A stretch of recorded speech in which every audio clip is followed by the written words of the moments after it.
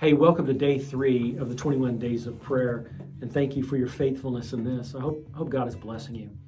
One thing about a movement of prayer is to recognize that there are borders, there's boundaries, there's blockage.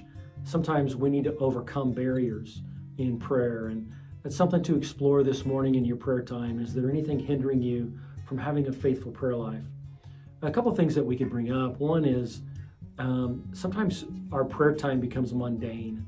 It becomes stale. It's like we're just trying to work through a list. But when we are worship-based, scripture-fed, spirit-led in our approach to prayer, then everything changes. So think about the habits of prayer and what motivates you in prayer. The second barrier that I'd like to talk about is literally the lack of vision in what prayer can do.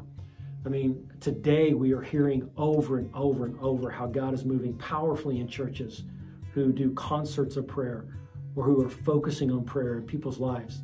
And it becomes evident when visitors walk in the door, they just experience the presence.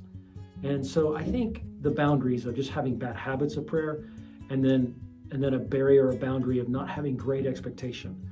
And I just want to tell you, God is moving nationwide through people like you and me and churches like ours in touching people's lives when we become a house of prayer.